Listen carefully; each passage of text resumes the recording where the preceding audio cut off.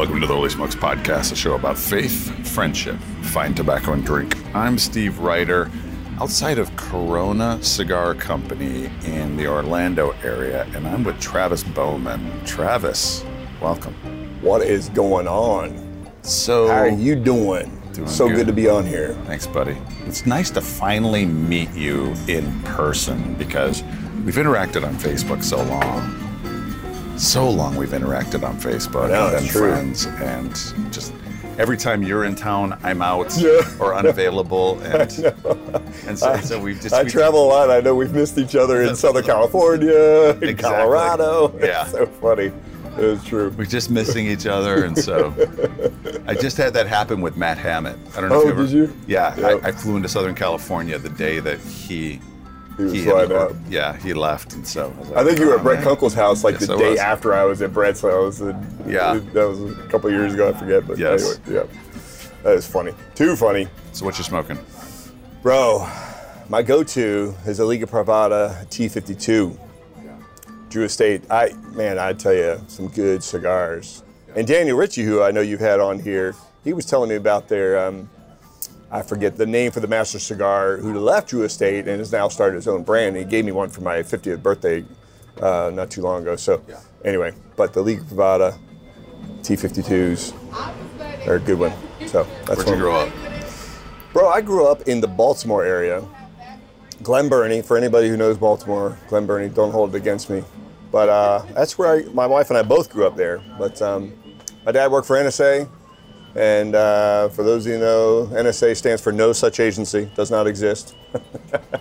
But so we were pretty much there most of my upbringing, except for me and my dad working for the government, the U.S. government. We ended up living over in Germany for 3 years. So in the early 80s, we lived in Stuttgart, Germany, so I can say that was also part of my background. That's actually a big part of even who I am today. Yeah. Your dad's working for the NSA. What'd your mom do? My mom was the traditional, exactly, so leave the beaver, stay-home mom. I don't know. Siblings? Huh? Siblings? Yeah. I was gonna say, I don't know that my mom, outside of early or before getting married, that she had a job after and they've been married. My parents are still alive. They've been married now for 55 years, I think, this year. Yeah, 55 years. So I'm not sure that she actually ever had a job outside the home, But as we all know, the home, for the women who are listening to this podcast, that is a full-time job in itself. So siblings, yes. I got an older brother, younger brother, and then surprise, little sister. So my parents were early 40s, and surprise, surprise, the Lord had a little girl in store. So I was 14 when she was born. So we like to joke in our family that she grew up with 4 dads, because 3 teenage boys and dad, and that girl, she's spoiled rotten, Still is to this day. She's in her 30s. CJ, if you listen to this, you're still spoiled rotten, you know it. So what point did you get back from Germany? Where'd you guys go? Yeah, I would say that the part that shaped me living there in Germany was the Iron Curtain was still up. And my dad, of course, wasn't allowed to go to a communist country, but he was doing a lot of work in Berlin. So he would fly into West Berlin, which was the free side. So for those that are not familiar with Berlin at the time, it was split down the middle. So there was an East Berlin, West Berlin. And some people, especially a young generation, don't really fully grasp that, don't understand that. My wife, we've traveled over to Europe many times here in adult, just with business, and my wife didn't really even fully understand that until we were in Berlin. I was explaining this to her. I'm like, here we are, and the Berlin Wall was right here, She doesn't understand that. But as a kid, the Berlin Wall was still there, and so my dad got special leave to take me and my 2 brothers. My mom had no interest in going through communist Germany. So East Germany, we get on a train, go through. My dad was told he's not allowed to get off the train, so we were on the train until we got to Berlin. But along every stop was, armed guns, something out of a movie set, And as a kid, that was very impressionable to me. I mean, just seeing tyranny versus freedom. And then, of course, to get to Berlin, and there's a very famous spot, Checkpoint Charlie, for those that have been there. And at the time, again, the wall's still up. And there's a deck that you could go up to the top, and you could look down the wall. And you could literally see freedom versus tyranny. I mean, it was just crazy. See people trapped in their city, can't go anywhere, versus people who are free to come and go. Was there any difference that you saw that you can remember what versus, the architecture, the quality of the buildings, how well the buildings were upkept, people? Bro, I will never forget that. It was like seared in my memory because communism was dark and dingy and dirty. And then the free enterprise world was like, it's like new and, enterprise and bustling, It was just a stark difference. And as a kid, it was, like I said, seared in my memory. That's cool. When'd you get back? So we were there in 82 to 85. And so I was middle school years for me. And we get back in 85. The wall came down in 89. So it was only about a few years later. But, that really shaped my thinking even to this day. And then, as a later teenage years, watching on the news, the wall coming down and people it was like, wow, that's happening in my lifetime. It's just crazy to see them bust the wall down and freedom. It was electric to be a part of and see. Right? I know. And so now that I've been back as an adult, I got a little piece of the Berlin Wall sitting, in my desk in my office just to, I look at that and I go, man, I was there when people were still trapped inside their city, like they couldn't go. Matter of fact, my wife and I were traveling to Switzerland this was maybe a couple of years ago. We've been to Switzerland a bunch of times, love it there, but we were having dinner in Switzerland and a young waitress, like 23 years old, we were just asking her where she's from and all that. She goes, I grew up in Berlin. I was like, oh, what was that like to grow up in Berlin? I said, I'm guessing your mom knew what it was, lived there during communism. She said, yeah, I kind of was born right as the Berlin Wall came down and all that. But she said, my mom's best friend was on the other side of the wall. So when the wall was built, that was it.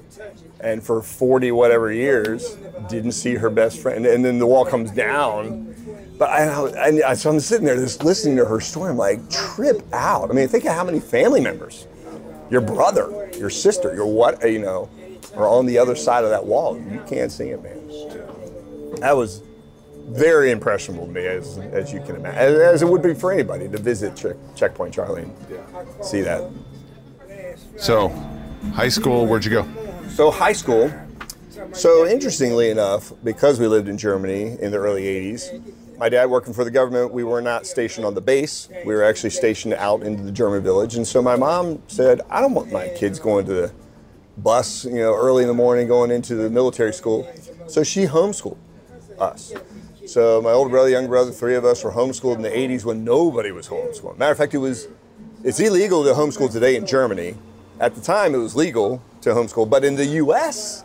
at the time, it was illegal to homeschool in many of the states across the country. About 50% of the United States was illegal to homeschool in the early 80s, but we lived in Germany, where it was okay. Now today you cannot homeschool over in Germany. It is flat out illegal. That's crazy. But anyway, so we were homeschooled there, and but we came back, and I was at a private school before going over there and going over to Germany, small Christian school, Baptist roots, and came back to that same Christian school, so plugged in there. But my story with Jesus is that even though I grew up in a Christian home and all that, I began just following the crowd. And so at age 16, I decided to follow Christ, truly follow Christ, and I said, I can't go back to that Christian school. So I told my parents, I'm like, I can't go back to that Christian school. I'm following the crowd, and they're getting fake IDs and running off to strip clubs and stuff like that at a good quote Christian school. For I'm sure most people who are listening to this, they're like, yep, that's. I mean, those stories are dime a dozen, unfortunately. And so I decided to do homeschooling in my junior and senior year of high school, but that was after. The Lord really changed my heart and really convicted me of just my need for a Savior, right? What'd you do after high school? So I am an entrepreneur through and through. I mean, I've owned multiple businesses in my life and I own multiple businesses right now that keep me traveling and having cigars with a lot of the holy smokers out there. But I started a business in my teenage years in high school and graduated from high school, continued growing it, incorporated it by 20, had 11 employees at 20, and just one of those, I guess one of those just jump off the cliff and let's go make a business. But I really, truly didn't know what I was doing at 20 years old. I knew, it was a landscaping business in the Baltimore area. I didn't know how to run a business. So just the typical P&L sheet, things like that, I was so green to. And so my first business failure was there in my early 20s. What was it? Just landscaping. Yeah. I had the opportunity to work for a world famous landscape architect there in the Baltimore, D.C. area. And he had done landscape design for for Oprah Winfrey and just a number, Manhattan, even still today, you'd see a lot of his landscape design. So I learned a lot from him and was just out on my own, doing my own, designs and installations. But again, the business book side of it, that's where I fell on my face. And so by the ripe old age of 21, I filed bankruptcy. So, and so I like to say I have maybe 2 PhDs in the University of Hard Knocks. If you say HK, people think, oh, Hong Kong, you got your doctorate in Hong Kong. No. Hard knocks, baby. Doctorate from the University of Hard Knocks. So landscaping, what'd you do after that? Well, so my wife and I get married in 97, and she grew up on the other side of Baltimore. We met at a church in the Baltimore area, large church. It was great church in Baltimore. But anyway, we meet there, get married in 97, and business was right at that point, in my early 20s, was I had filed bankruptcy, started a new business, and then we had a drought in Baltimore. It was the worst drought in 40 years. Now, if you're landscaping, a drought's like, for a farmer. If you're a farmer and you have a drought, you have no business. And that was kind of the way it was. And so half the landscapers in the Baltimore area went out of business. I was one of those, so I had a job offer in Seattle. And my best friend growing up in the Baltimore area had moved to Seattle, married a girl, and he calls me. He's like, hey, I got this job if you're interested. He's working for King County in downtown Seattle, and I was like, sign me up. So we sold off what assets we had with our business, and we packed it all up in 97 and moved out to awesome, beautiful Northwest, man. I love it out there in the beautiful Where'd you guys Northwest. settle up there? So in the Seattle area, most of the time, we initially lived in the Tuckwell area right by the airport, but then lived in a house down in Bonnie Lake, so towards Tacoma. And Bonnie Lake's beautiful because you're right close to Mount Rainier, but you're also kind of looking out over the Puyallup Valley, and just loved it. Absolutely loved it. How long were you there? So we were there 8 years.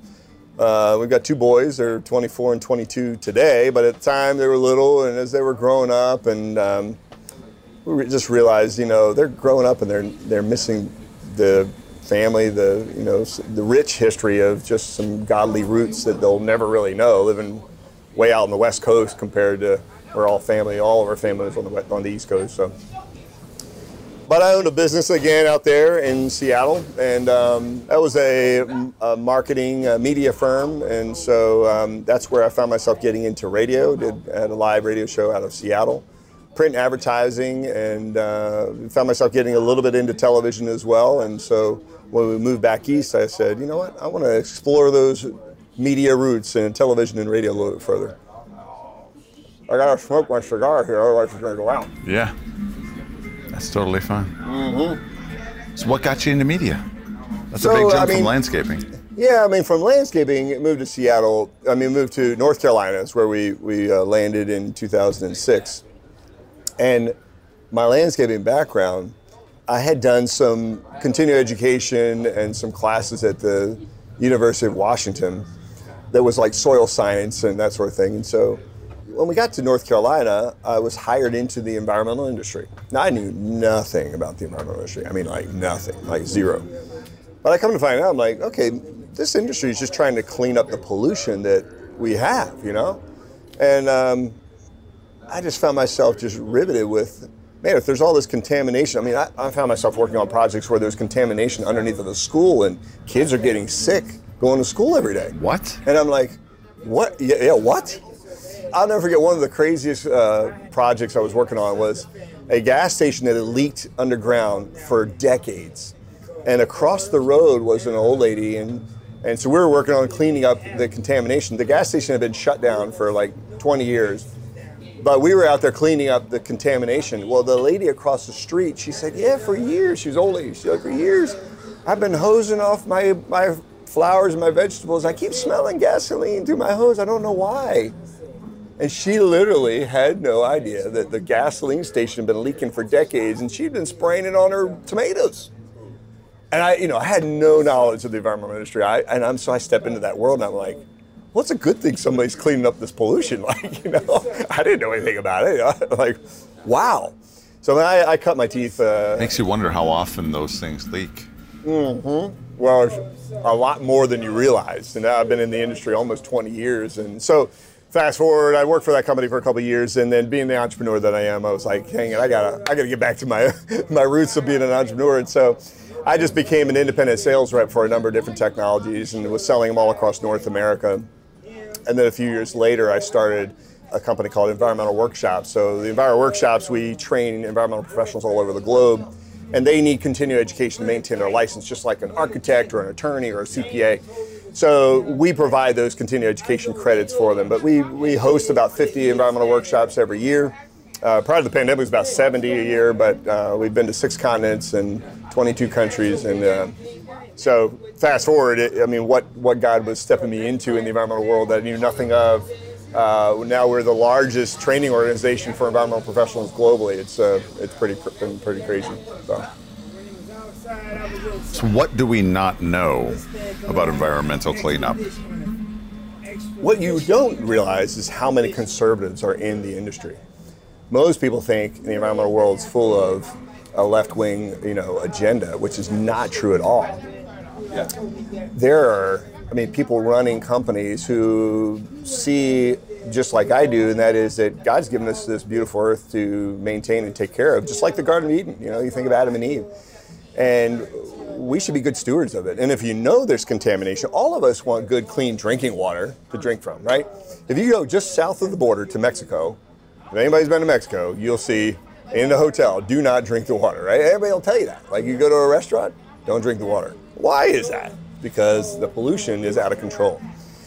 So all of us, no matter what political side of the spectrum you're on, all of us want good, clean drinking water. We all want clean soil to grow our crops in. Everybody does, right?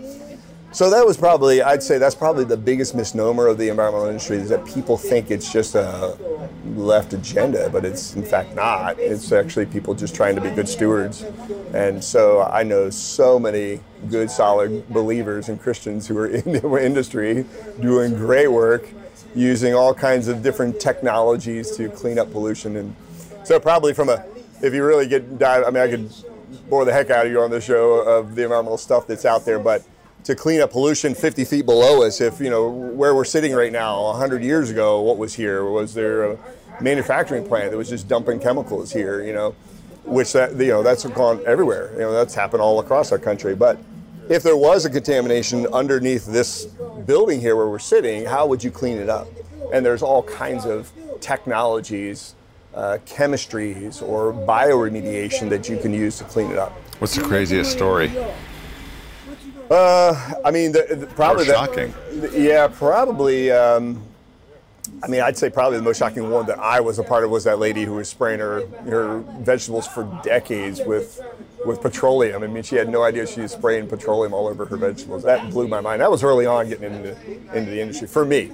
Obviously, there's bigger ones. Obviously, if you go watch some of the movies out there, one of the most well-known current movies that you'd find on Netflix called Dark Waters. And Dark Waters is about PFAS, and that's a big hot topic in our industry. Another thing that most people wouldn't know, if you do watch Dark Waters, you get freaked out initially. You're like, PFAS, oh my God. But what's crazy is what's going on currently today in the industry, and the EPA is trying to regulate it so stringently, it'd be like finding the gnat on the back of 800,000 elephants that you can't find, But they're regulating it in this extreme crazy. So that's the other part of the environmental industry, is there's these extreme, pendulum swings. So I'd say that's probably part of the industry that most people don't fully grasp. But I've been in it now for 20 years, and it's very fascinating. What else do you have going on?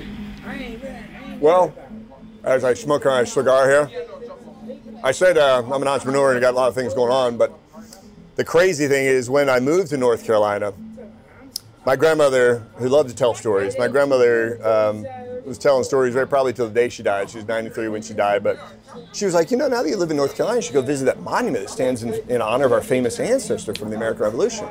I was like, huh? What are you talking about? She's like, the giant from the American Revolution, Peter Francisco. I told you about it when you were a kid. It's like he was on a stamp in 1976. And I was like, huh? So I was like, what, there's a monument for now? So look, when I was a kid, I loved stories just like any kid. And she was a great storyteller. And so, I remember her telling me this giant, we're related to this giant, he was on a stamp. And, here's the U.S. government honoring him in 1976. And, I remember like, well, how tall was he, Grandma? Oh, he was like 10 feet tall. Like, she didn't know, But he was Portuguese. That's what I remember her saying. But, like, how he's from Portugal or why or, any of that is like, what she didn't know is the point. So we moved in 2006 to North Carolina, and my grandmother's telling me that story. And, they should go visit that monument. I'm like, okay, maybe I'll get around to that monument one of these days. And, well, I dig it up. It's in Greensboro. I'm like, well, that's funny. I have some business in the environmental world. I've got some business meetings up there every now and then. Yeah. So it so happens that I had a meeting, an environmental meeting, literally next door to where this monument was for my ancestor. I was like, that's so weird. So after the meeting, I'm like, I gotta go find this monument Grandma was telling me about, right? So I pull up to the monument for my ancestor, Peter Francisco, and this is huge, like, it looks like the Washington Monument type of boat. Washington Monument, D.C., big, huge. It wasn't that tall, of course. It looks like that, right? Big, huge stones, 11 stones high in honor of the 11 British that he killed on the battlefield there. And I was like, what? So I read on the plaque there, the plaque says, Peter Francisco rendered himself likely the most famous private soldier in this engagement with his very own broadsword. And I was like, what? He kills 11 British on this battlefield with a massive broadsword? Like, what? I'm related to this guy. Like, what is the story here? So I go and say, there's, if you've been there, Greensboro, of course, is named after General Greene from the American Revolution. So Greensboro, you go Battleground Avenue up to, there's a whole big national military park with all these monuments, and there's the Peter Francisco Monument. But they also have a bookstore. So I go inside the bookstore, and I'm looking around for the books about Peter Francisco. I'm like, I got to find out what, I'm related to this giant, like, who's swinging this big, badass broadsword. Like, this is crazy, So I'm going and I'm looking around, and finally I go to the bookstore man. I'm like, to the manager, I'm like, well, where are the books about Peter Francisco? You got a monument out there. They have a display case with all the stuff that he owned and crap. I'm like, you got to have a book.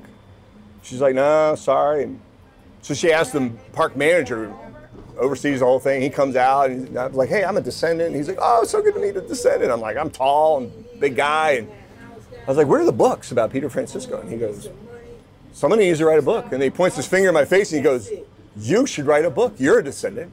And I was like, I think I will. I'm just that crazy entrepreneur. I'm like, what?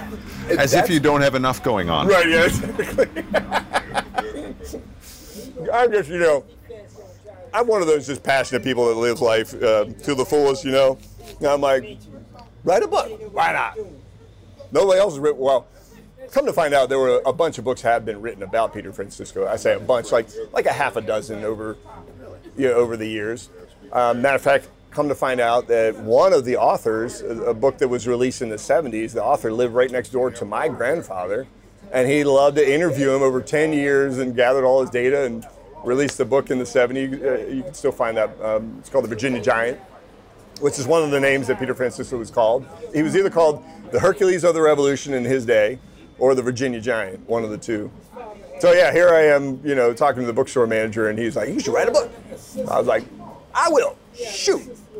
So that was in 2006, shortly after we had moved to North Carolina. And man, the journey has been crazy. Tell me about it. Ever since. Hold on, I got to puff of my cigar, otherwise it's going to go out. Liga Privada. You got to love it. So I began writing my book, and I ended up hiring a ghostwriter. I got maybe 5 chapters into it. And I was like, man, this is going to be a long process. So I hired a writer. He helped me flesh it out.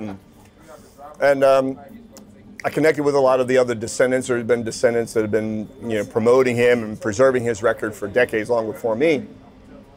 And I found out they were doing a wreath laying in 2008. And I was like, oh, maybe I can get my book out at that time. And that was being probably a little hasty there. But I was pushing for it, and I thought, well, if I can't release my book in 2008, maybe I can bring him to life. Because the one thing, as I was unraveling his story, was I found out he was this giant from the American Revolution. Again, Grandma was like, he's 10 feet tall. I found out he was 6'6". I'm like, I stand 6'6". That's crazy. And the more I unraveled, I found out, wait, I'm a 7th generation descendant. Biblically, we can kind of look at a number 7 and you go, So I'm like, oh, that's so funny. Well, then I come to find out there's multiple states that observe Peter Francisco Day. Today, there's about 7 or 8 different states that observe Peter Francisco Day. Well, Virginia is where Peter Francisco lived most of his life. And I say most because I'll get back to that. But most of his life was in Virginia. Well, Virginia, the state of Virginia, passed a resolution to honor Peter Francisco Day the same day I came into the world. So the Virginia Senate is literally voting and hitting and saying, let's honor Peter Francisco every year in the state of Virginia the same day I was born. And, I always say, if you can't hear the voice of God nice and loud in your life, as I put those dots together, I was like, okay, the Lord has a purpose and a plan for me with this story. What was it like interviewing these other descendants that you're distant cousins, maybe distant cousins, and hearing, and did you get any out-of-print books besides the one in 1970? Yeah, multiple ones are on my bookshelf. Probably the oldest ones are early 1900s, written by his great-granddaughter, Nanny Francisco Porter. And it was actually released around the same time as the monument in North Carolina was built. And so that was built in the early 1900s. And so today there's actually 5 monuments in the U.S. that stand in his honor, and one over in the Azores, where he's originally from. So most people have no idea where the Azores are. So if I say the word Azores, they're like, where is that? Is that like in Chile, South America somewhere? The Azore Islands are like the Hawaiian Islands of the Atlantic Ocean. So they're kind of smack in the middle of the Atlantic. And about 950 miles off the coast of Lisbon. So if you've been to Lisbon, just go fly about 2.5 hours and you land in the Azores. But there's 9 islands, and he's from the island of Terceira. And Terceira, in his day, was called the Island of Jesus Christ. No joke. So here you have this little kid born in 1760 on the Island of Jesus Christ. At age 5, he's kidnapped on the day of Pentecost. Now, the day of Pentecost in the Portuguese community, still to this day, is like, you got Christmas, you got Easter, day of Pentecost is right up there. I mean, it's a big, big festive time. So he's born on the Island of Jesus Christ. He's kidnapped on the day of Pentecost, and he's dropped off in Virginia, not in Brazil or South Africa or something. He's not dropped off in those. He's dropped off in Virginia in that moment in time. Well, initially he's kind of taken in by, there's actually documentation to say he was bought. He would end up in a orphanage, and he was kind of purchased by Patrick Henry's uncle. So Judge Anthony Winston purchases him, takes him back. He ends up basically a slave on a Virginia plantation. But as he's growing up, he's growing into this giant of a man. Well, of course, Patrick Henry's uncle was having Patrick Henry at his house, and just the debate of freedom and, taxation without representation and all that was going on there. If you think of the Boston Massacre in the 1770 and all that was taking place there, all those debates were around the plantation where Peter Francisco is from. Actually, the plantation is called Locust Grove. So you can look it up on Wikipedia. You'd find a whole page about Peter Francisco, the plantation, Locust Grove. But anyway, so here he is growing up around that debate. And then in 1775, he, again, as a slave, quasi-indentured servant, if you will, was there at that famous moment in time where Patrick Henry says, give me liberty or give me death. And that was the Second Virginia Convention that took place, where they were debating. And Patrick Henry was just making the point there that British soldiers are coming. They've already locked up our guns and our ammunition. And unless we are willing to stand and fight, we're all going to be dead, or, because we've been debating this. And so I don't know about you, but as for me, give me liberty or give me death. And so here's Peter outside the church listening in and, paying attention to every word. And so then he's ready to fight, Here he is, 16-year-old kid, but a 6'6", 260-pound giant. Now, in his day, the average man stood 5'6". So if anybody's been to Williamsburg, you'd see their beds are small, their houses are small. They were just smaller people back then. But here he is, a foot taller than the average man. I always say he was like Shaquille O'Neal on the battlefields of the American Revolution. I mean, imagine a guy charging you like Shaquille O'Neal. You're like, oh, hell no, you know. What does it take to get off this battlefield as soon as possible, you know? So that was Peter Francisco. What does he do after the revolution? Well, so he killed 11 guys in that one battle. He joins the Continental Army. He becomes legendary because of his size and his strength. In every engagement, every battle, there was something that took place. George Washington later says, without Peter Francisco, we would have likely lost 2 crucial battles, and with it, our freedom. He was the one-man army. And so that quote is on a monument up in Massachusetts. And you really unravel that quote and you think, wait, hold on, George Washington is saying without him, we could have lost our freedom. I mean, in a nutshell, that's what he's saying. But he's kind of referring to 2 crucial battles. And typically people ask me, so what crucial battles do you think he was talking about? And I would say, probably the Battle of Stony Point, upstate New York, and probably the Battle of Greensboro, down in my neck of the woods. So the American Revolution, you see the Northern campaign and the Southern campaign, and he was very famous in both of those engagements, really fought from the beginning, 1776, right to the end, 1781. And there was always some crazy story. Probably the most famous story that he's known for was picking up a cannon off the battlefield, and that's what the U.S. Postal Service put on a stamp, is him grabbing this cannon and putting it up on his shoulder to get it away from the British so that they didn't take it and use it against them. So back to 2008, the Peter Francisco Society was doing a wreath laying. I didn't have my book out yet, and I was like, well, maybe I can impersonate him. Maybe I can actually bring him to life. That'd be kind of fun. I did acting in school and church and stuff. And so I was like, yeah, I'll do that. So I didn't have a lot of money in 2008, and so I wrote a letter to all my before email. Maybe I did an email too, but in 2008, and sent a letter to all my family that were descendants of Peter Francisco. I said, look, if everybody chips in $35, I can get a massive 6-foot sword made for my reenactment of Peter Francisco. Sure enough, they did. They said, so all my family, chipped in, and I had this big, massive, badass sword made, and I bring Peter Francisco to life in 2008 for the first time. But then, of course, I released my book, and then that became my thing. I was hired in as a keynote speaker, and I would dress up as Peter, and I'd swing the sword. And, I spoke at universities and schools and historic groups and all across from Portugal to Hawaii and everywhere in between. So I brought Peter Francisco to life about over 100 times, and crowds of hundreds or thousands. I think the biggest crowd was 10,000 in the Carolinas one time, and it was always a load of fun. But so from 2008 until 2018, and I like to say I hung up my tricorn hat to work on the film based on my novel. And I knew I just couldn't keep running around doing book signings and dressing up as Peter Francisco if I really wanted to bring the movie to life. And so that's another part, but I got to take another drag before I tell the next part of the story. Before you do, what do you do after the revolution? Well, so Peter Francisco, we see in real life, was like a rock star in his day. But because he was a private soldier, and the reason he was a private soldier, and most history books, because not all, most books don't talk about him, is because he was a private soldier. You think of our history books that talk about the generals and the colonels, and those are the people that we remember from the battlefields, not the average schmo, right? Well, he was a private soldier because he had been a slave. He couldn't read or write. And so the story is that George Washington offered him a commission to promote him to be a colonel.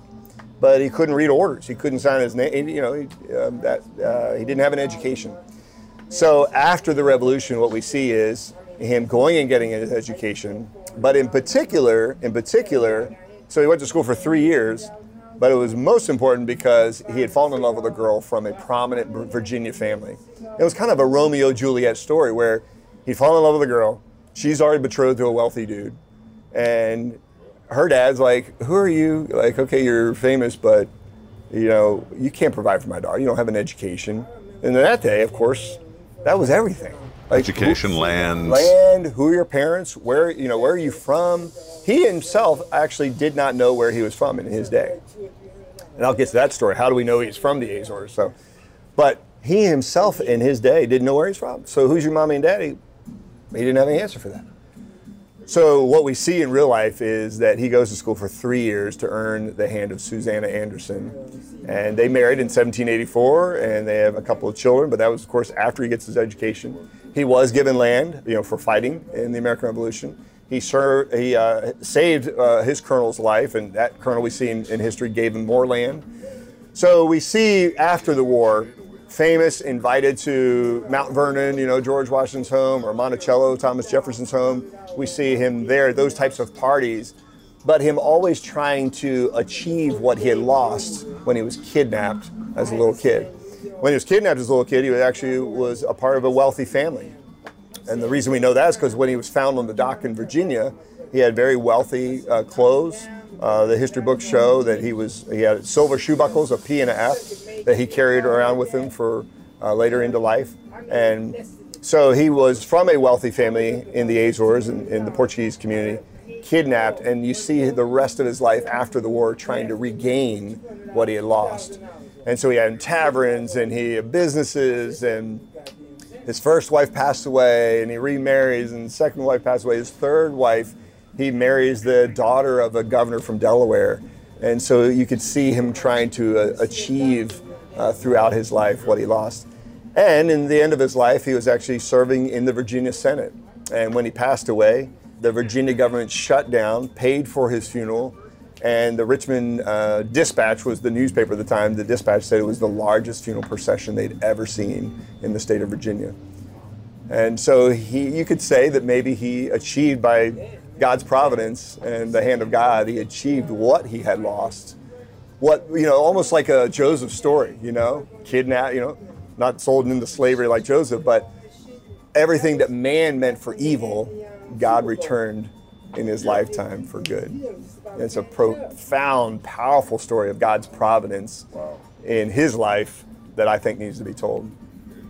With that broad and big of a story, you said you're pursuing a movie. Why not a series? Because there's so much there. Right. There is so much there. So much there. Yeah. That it feels like it would be a good Netflix series or a streaming service series versus just a one-off movie where you're glossing over so many intricate details about someone. Yeah, it's funny you say that, because the journey to make the movie started early on. I mean, I was getting filmed, and I was being interviewed on radio shows and television shows and whatnot early on, and I had one producer from LA fly out, meet with me. He's like, "Oh, we're gonna make this huge. It's gonna be the biggest movie ever, and you're gonna be in it." And blah blah blah. Just telling me everything I wanted to hear. And I ended up signing with a film company that was somewhat well known and had some name recognition in 2012. And they told me everything I wanted to hear, and did nothing. All they did was just take my film rights. So I get my film rights back in 2013. I was like, "Dang it, I'm an entrepreneur. If anybody's gonna make this, I'm gonna make this movie." So then I was on the path to turn it into a full feature. And along that journey there, I've spoken at men's ministries and organized a men's ministry weekend getaway called Battle Ready in the Carolinas. And one of the speakers, actually the founding pastor of Battle Ready, David Tarkington, said, if you ever need a big strapping guy, like who's going to play Peter Francisco? That's what everybody would say. Well, who's going to play Peter Francisco? Like, where are you going to find that guy? This jack guy that's picking up a cannon. And David Tarkington, Pastor Tarkington out of Jacksonville, Florida, he goes, "Hey, if you need a big strapping guy, there's this kid in my youth group, years ago, that grew up, went on to Hollywood, and now he's this big dude, just jacked." And I always, of course, thought of like somebody like The Rock or Jason Momoa. I was like, but I would like a believer. I really like a Christian to play that part, to bring him to life. So that was always like, a big part of the journey. And so anyway, Pastor Tarkington was like, "Yeah, just look him up." And so I looked up Brian Patrick Wade, and I was like, "Wait, you know this guy? Like, who is this guy?" I'm looking at his picture. I'm like, "That guy is jacked. That guy is huge." And he goes, "Yeah, I'll just make a phone call." And so he connects us up. That was 8 years ago. And Brian and I have been to Portugal a number of times, the Azores a bunch of times. And so along the journey of just taking along the ride. And I think it was one of our trips to Portugal. He turns to me and right around before COVID, he goes, "We really should be talking about a series." Back to your question. Like, I know you got it in your head like Braveheart, and that's all well and nice, but everything is shifting to a series. This is 2019. Everything's shifting to a series. And so we actually started talking with John Irwin and Brian's connections there. And so John Irwin's an awesome dude. If John's listening, bro, I love you. You're great guys. And but anyway, John loved it, and but we continue to kind of just see the other options that were out there on the table. And so Brian and I, fast forward through COVID hits, and so obviously that did a number on the film world there for a minute. But we found ourselves talking by 2021 with Angel Studios. And I will say, as I'm smoking my cigar, that was all thanks to Kay. Kay, who started Holy Smokes. I called Kay, and I'm like, hey, bro, trying to get a hold of people at Angel Studios. Do you know anybody? And of course, Kay being Kay, knows everybody. He's like, yeah, call this guy. So, one thing led to another, and Brian and I are out there in Utah and sitting down talking with Angel Studios. So we signed a distribution deal in 2021, a 9-episode miniseries is the plan, and raise some capital. I think having a distributor partner is a big part of the capital campaign there. It's been an interesting journey there because in 2022 we filmed, had a film team that just missed the vision completely. So we ended up spending a ridiculous amount of money, threw it all away, and had to refilm here at the beginning of 2023. And I say film, the Angel Studios platform, for those of you that don't know, the show's been highly successful. They've had over 500 million downloads of that show. But they start with a short proof of concept, or what they call is a torch. So they're like, hey, shoot a torch first, but it's American Revolution, so you want to do it and do it well and do it right, and that's my passion with it too. So we raised a significant amount of capital, shot, again, threw that away and refilmed here, but we love what we just filmed, man, and we just finally got it finished, color corrected, and all that, and I've shown it to some of the Holy Smokers out there. You sent me a link. I didn't get a chance to watch it yet, but yes, that's right. So, no worries. Yeah. But so I've talked to Kay, and we're trying to get out and show it to as many Holy Smokers as we possibly can. That's awesome. But I will say that Angel Studios is just excited out of their mind. They would like to not only bring Peter Francisco's story to their platform, but also just spin-off series. Peter Francisco in real life becomes good friends with General Lafayette, and there is a street named after General Lafayette in every city in America, but very few people know about Lafayette and the importance that he had. So there could be a whole other Lafayette series. And, so characters, of course, that come out of Luso. We haven't said that yet, but our series is called Luso. It's the name of my book. And Luso is derived from the word Lusitania. And what's wild is if you go back into history, you see the Lusitanians, first century people group, were the fiercest warriors that the Roman Empire went against. Fiercely. It took them years to conquer the Lusitanians, just fierce, badass warriors. And so what we just point in our short, right at the beginning, we just point out that, fast forward, God had a plan for one Luso warrior, Peter Francisco. That's awesome. How do people find out about this? Stay in the know. Well, be looking on Angel platform. We'll be releasing our torch later, either late this year or early 2024. We're trying to, of course, fit in with all their other shows that they're releasing and movies. But obviously, you can go buy my book on Amazon, Luso, For Love, Liberty, and Legacy. So, again, my name's Travis Bowman. You can find it that way. But, that's how you can find my book. Or you can go to lusotheseries.com and you can see a little bit more information there, too. Travis Bowman, let's get to rapid fire questions. See how many we can get before the storm moves in. Before the rain comes in. Hey everyone, I wanted to announce that we have Holy Smokes gear. That's right, we have swag. We currently have hats, shirts, stickers like for your vehicle or your travel humidor, magnets, even branded bourbon glasses for a limited time. Go to holysmokes.club and click on the shop tab. That's holysmokes.club. I'm super proud of the shirts. They're made with Bella Canvas shirts that are soft and incredibly comfortable. The hats fit wonderfully, which can be a problem for those of us with big noggins. We plan on having a lot more to offer, like Guayabera shirts, additional t-shirt designs, beanies, polos, hoodies, cigar accessories, and much more. Check it out. And even if you don't make a purchase now, be sure to sign up for that email list, as I've thrown a couple big discount coupon codes for those exclusively on that list. So click the shop tab, at holysmokes.club. Thanks. Rapid fire. Fire. Here. When'd you first try cigars? Great question. Great question. I got a funny story around that too. All right, let's hear it. I first had a cigar when I was 18 or 19. I was at a church men's getaway camping thing, and so the guys sitting around the campfire like, "Hey, you had a cigar?" I'm like, "No."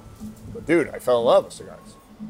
Fast forward to get married at age 23, 24, and a friend of mine buys me a Cuban as a wedding present. Yeah. He gives it to me. It's wrapped, it's like wrapped up in this cylinder, sitting on my dresser.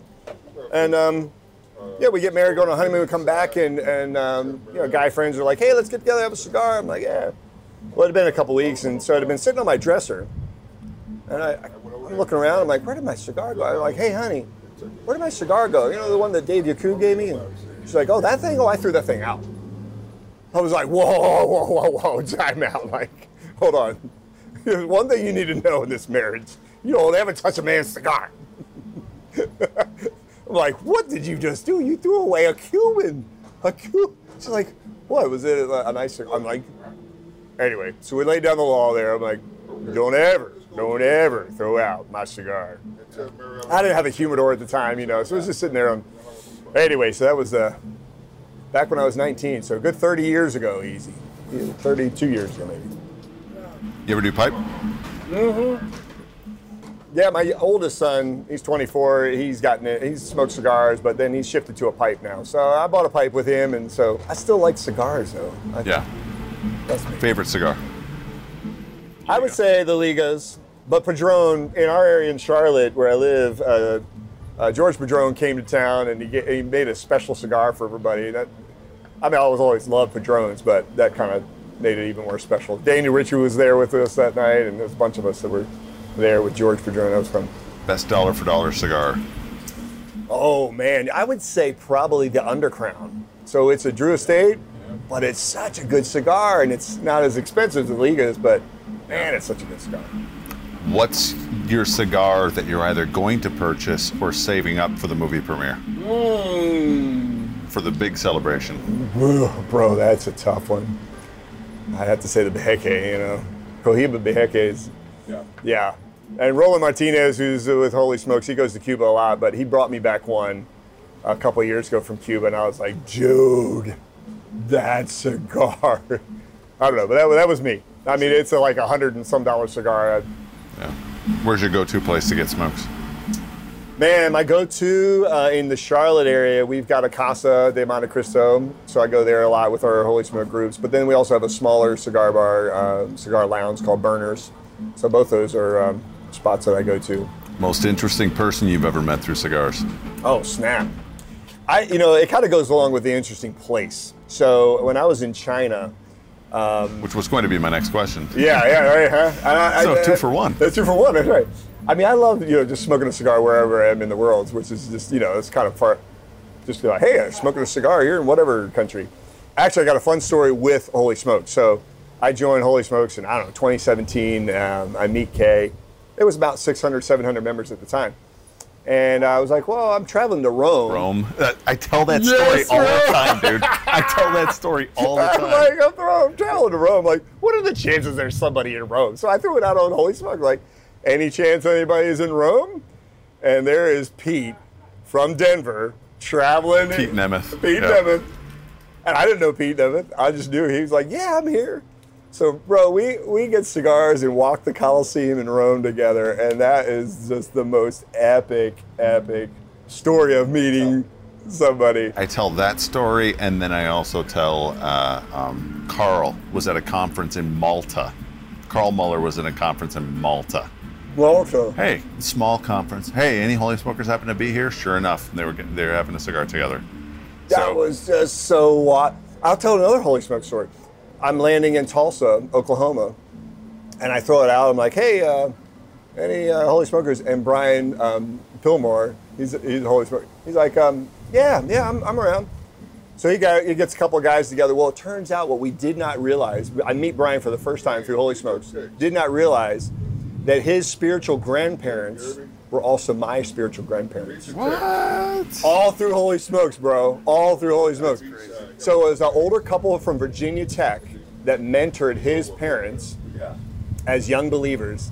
Did the same for my parents, mentored my parents as young believers. And then we were having a cigar, and I was like, wait, how do you know them? Dr. Cliff Randall and Phyllis Randall. I'm like, bro, you know, like, how do you know them? And we realized, I was like, bro, so your parents are believers because of them. My parents are believers, and so you and I are products spiritually by the same spiritual grandparents. Isn't that wild? All through Holy Smoke. Marvel or DC? Were you into comic books as a kid? A little bit. I will say Marvel because Brian Patrick Wade, who I'm working with, was absorbing man in Marvel. Yeah. So we love talking stories about Marvel all the time. Favorite superhero when you were a kid? Probably when I was a kid.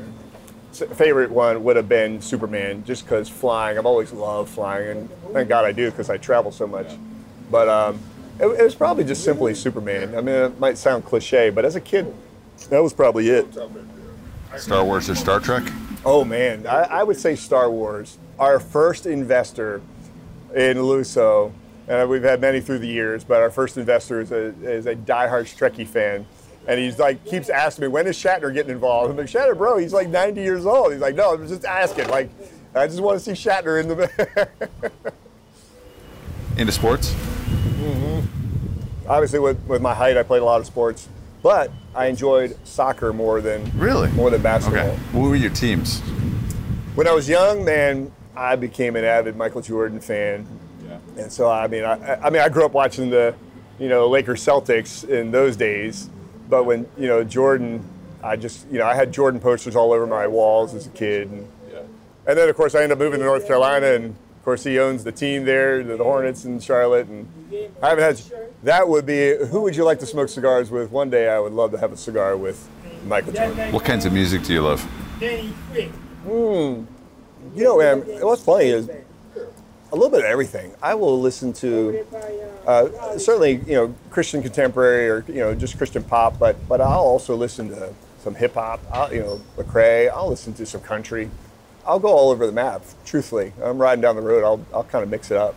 What's a band from your youth that will completely transport you back? Oh, man.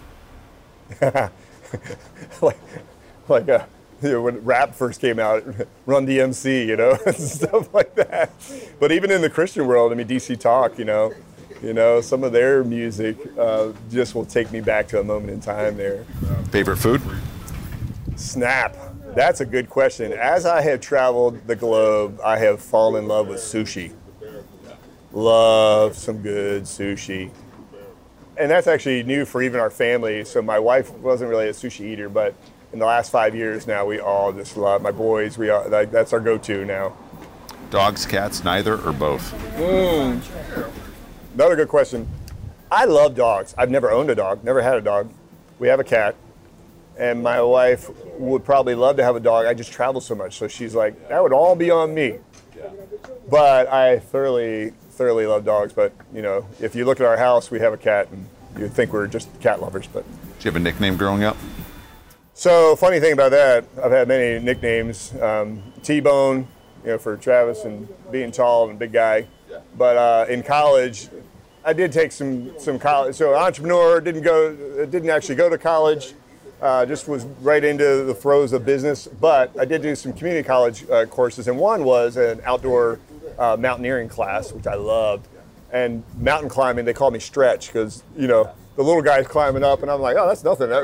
So I got called. I've noticed that. I've got a membership at my climbing gym, and someone who's like, a woman who's 5'2", or a guy who's like 5'7", 5'8", and I'm like, man, they're really struggling with that. Wow, I'm so glad I'm 6'2". Right? I know. Yeah, when you're mountain climbing, when they come down, I'll be like, man, I just feel for you, because it's just like. Yep, right, nothing. Yeah, it's nothing for me. Yeah, I know. Yeah, that was the nickname in my 20s, was Stretch. That's awesome. All right, final 3 questions. What does Holy Smokes mean to you, and how has it contributed to your spiritual journey? Dude, that's an awesome question. I love that question. I would say that Holy Smokes is truly just a community of guys. And I know we've got some ladies in Holy Smokes too, but I mean, I've traveled all over the country, had cigars with Holy Smoke groups all over. It's just awesome. And I've thrown out, like, hey, I'm in Chicago, and had cigars with guys that I didn't know.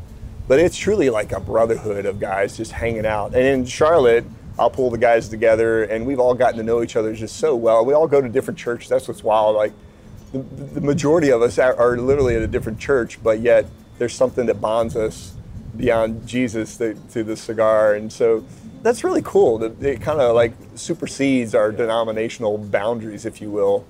And that's really, really, really, really wild. I agree completely. All right. If you could have a Holy Smoke with any 3 people throughout history, living or deceased, who would they be? Can't name Jesus. Can't name Jesus. Yeah, I mean, I would say probably not Jesus. I would say, one of the disciples. I'd say probably Peter, because Peter just strikes me as maybe a little. I have maybe a little bit of that. But let's go, let's do it. So I would love to sit down with Peter and just be like, help me understand, your journey and understanding him. But I would say, secondly, in the Charlotte area, well, back up. Growing up in the Baltimore area, the Colts moved out of town, and the Redskins were the team to root for. And Joe Gibbs, of course, wins the Super Bowl, and he became legendary. But what I loved about Gibbs is that he was a business guy, but then he was also using his fame to build a boys' home. And this is back in the 80s. And, there'd be stories about that in the newspapers and all. Yeah. And then fast forward, I moved to Charlotte and gotten to know the Gibbs family and just our church. And he is just awesome how he's a business ministry-minded man, like ministry in the marketplace. And like he doesn't separate those two. They just go hand in hand for him.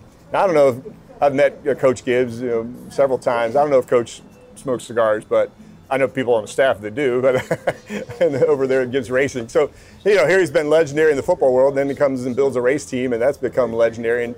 And so, incredibly successful, but also using his passion for Christ in the marketplace. So, to sit down and have he's a go person in his 80s. And to sit down and have a cigar, that's what I love about cigars, is sitting down and...